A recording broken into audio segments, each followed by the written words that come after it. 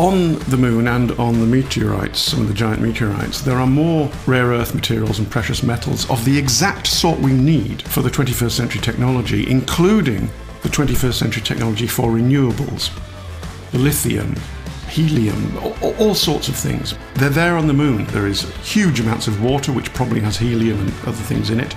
This is theoretically and probably part of the solution.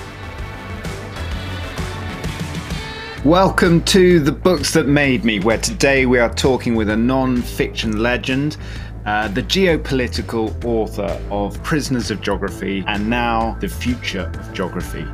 Today we talk to Tim about his new book, Future of Geography, How Power and Politics in Space Will Change Our World, and how it's happening today. Tim also shares the book that's had the biggest impact on him.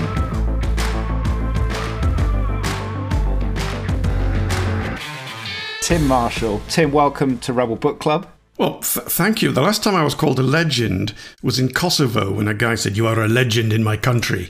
So thank you for that. That's the biggest status call, I think, even though Rebel Book Clubbers believe that too. So let's talk about the new book, The Future of Geography, because this is a sort of a departure, not just planetary, but from looking backwards, I guess. What moment did space sort of come into the foreground for you, and you knew you had to dive into it? A couple of years ago, it's about 2.5, and I was finishing off a book called The Power of Geography, which was one of the follow-ups to Prisoners of Geography. And I went through various countries. I did a chapter on Iran, Turkey, Saudi Arabia, the UK. And then I was thinking, and I thought, actually, you know what? Space. This is also an area we need to think about. And I don't know if it's a light bulb moment, but the dim light bulb moment was this sort of sentence that formed in my head that, you know what, international relations now encompasses space. And that was the sort of dim light bulb. So I put a chapter about the geography of space and its relationship with international relations. And then when I got to the end of it, I thought, you know what, there's a book in this. It deserves more than just a chapter. And so that was the genesis in the beginning. And it makes so much sense when you're now, obviously, we're on the other side, explore. And at Rebel Book Club, we actually had this theme. It came out ahead of your book, but I'm sure the Future of Geography will be gobbled up. So we read The Future of Humanity by Michio Kaku, who's sort of been in the space for a long time. Yeah, I read that as part of the research, yeah. Because I have to say, this is the first book I've written where I haven't actually been to the place, because there's a few barriers in my way, not least gravity and the atmosphere. So yeah, I read that as part of the research. Well, I heard Virgin Orbit might be getting an extension on their funding today, so that could help you. You could go up with the next satellite. Depends how many copies we sell, if I can afford it. So astropolitics, Tim, why is this, would you believe, having dived into this topic, going to have such a big impact on us versus what feels like these more immediate challenges of, the climate crisis, wherever AI is going, the return of nuclear war? Why is space going to have such a big impact? You mentioned two there. Climate change. Well, the satellites are helping us to plot it, and therefore to try to find out what to do about it. Some of the solutions, longer term, may well be in space. For example, massive fields of solar panels, which deflect the sun's power down to huge fields of receivers, which of course can work 24 hours a day because, there's no nighttime out there. So that's one. And then you mentioned nuclear war. Well, sadly, there's a connection there as well, which is that, for example, some of the satellites by the major powers are linked to their early warning systems. So if they go dark, as the expression goes, people get very nervous.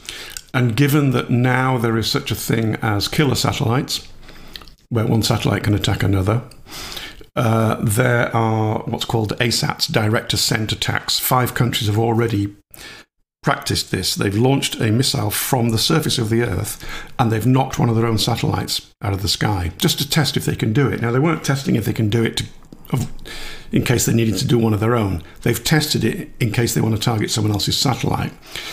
And so it follows that if your early warning satellite was knocked out, you would be very nervous that this could be the precursor to a launch. So, I think most things you could say to me about what's going on in Earth, and I will be able to give you a direct connection to space. And then when you look at something like the climate crisis, as we've explored quite a lot at Rebel Book Club in the last couple of years, it does feel and we had the IPCC's latest report out this week. It does feel like increasingly immediate for many humans. It feels like when we were exploring this, it's in conflict with this idea of like leaving Earth, terraforming Mars, going to places that don't have an atmosphere. So why do you think that that's still going to happen? That space race is going to happen when actually the reality of the climate crisis is on us now? Because it is happening. Now, you've introduced the argument about whether it should be. I am firmly on the side that it should be.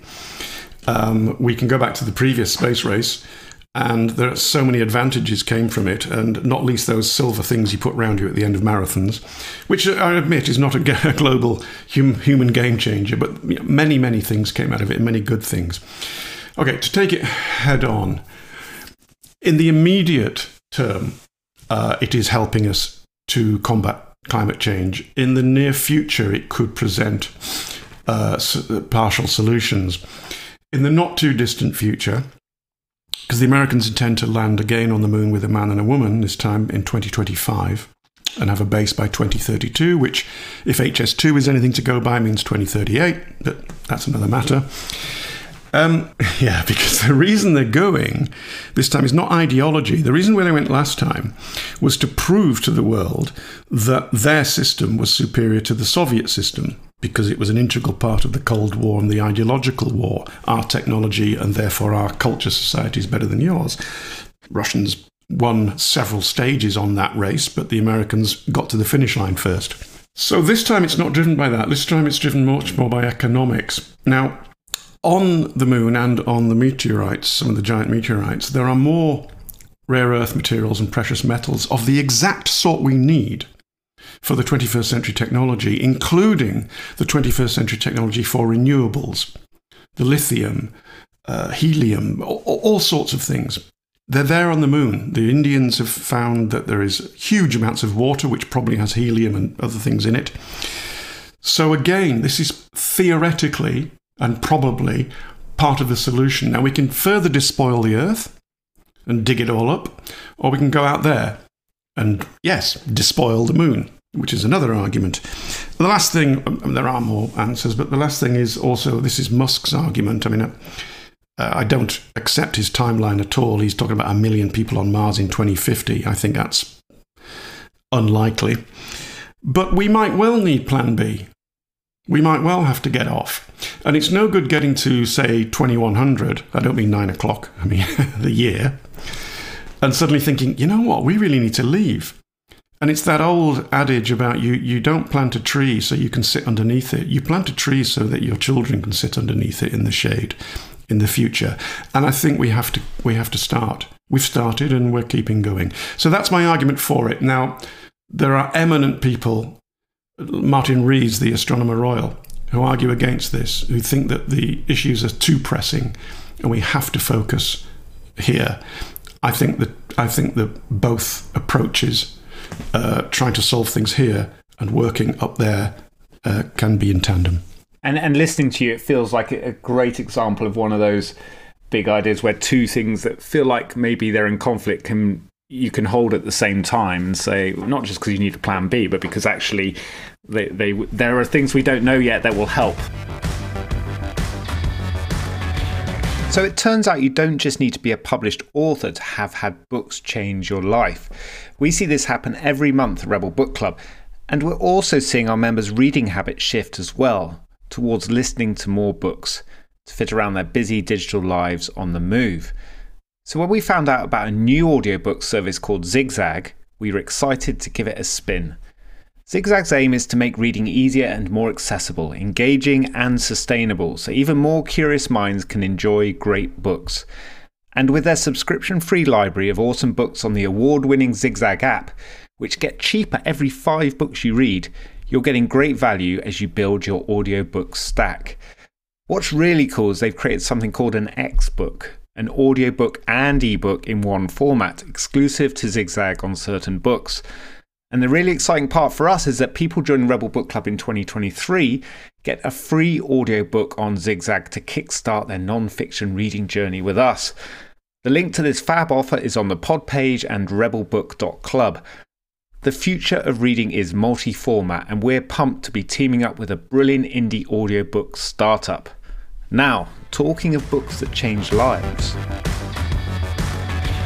So Tim, thank you for introducing us to the new book and the future of geography in space. It's fascinating. But coming back down to Earth just for a few minutes, I know there's 100 at least, but give us one book today that's had a big impact on you. It's not, it's not full of joy and light. I mean, I toyed with Guns, Germs and Steel by Jared Diamond because I think that's a more uplifting book. But Paradise and Power, Robert Kagan. Now, Kagan is an American intellectual, geopolitical writer on the right of centre. I think it's safe to say. I think neoconservative is too hard, but certainly a conservative. But I'm not tribal in my politics, so I don't mind, within certain parameters. And I read this in 2003, probably when I was in Iraq. The basis of it is that the transatlantic divide had been laid bare, that we don't understand each other at quite deep levels, the Americans and the Europeans. And the reason that it's Paradise and Power is that he says that most of us in the West live in paradise. Now, obviously, we have our slums, our problem, our racism. It's not paradise for everybody. But compared to many parts of the world, and you could possibly argue most parts of the world, we live in paradise.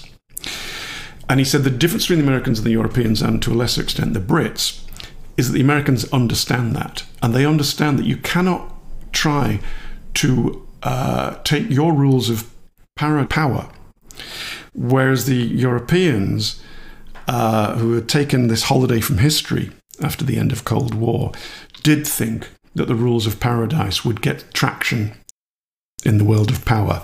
And he said that was the fundamental difference. And I just thought that was, it's a title that sums up quite a deep thought. And it's a short book. And if you're not of the conservative ilk, just put it to one side, not the book, your opinions, and just read it for what it is. Or if you are, read it for what it is. I think it's very useful to try to understand things you don't agree with if you just try to put to one side for a while, okay, what is their argument, and let me judge it on its merits, not on what I thought before I opened the first page.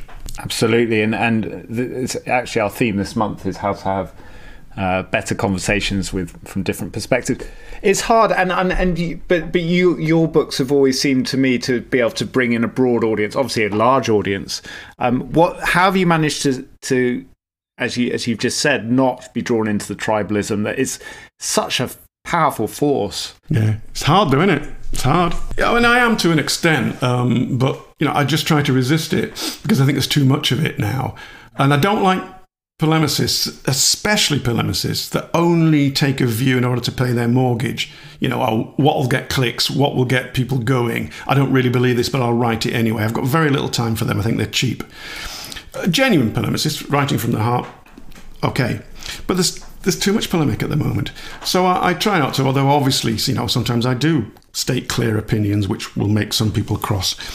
When I was a working journalist, I disagree with those people that say you cannot get rid of your bias. I honestly believe that. I mean, there are people that are scathing about that view that, you have to, you can never get rid of it.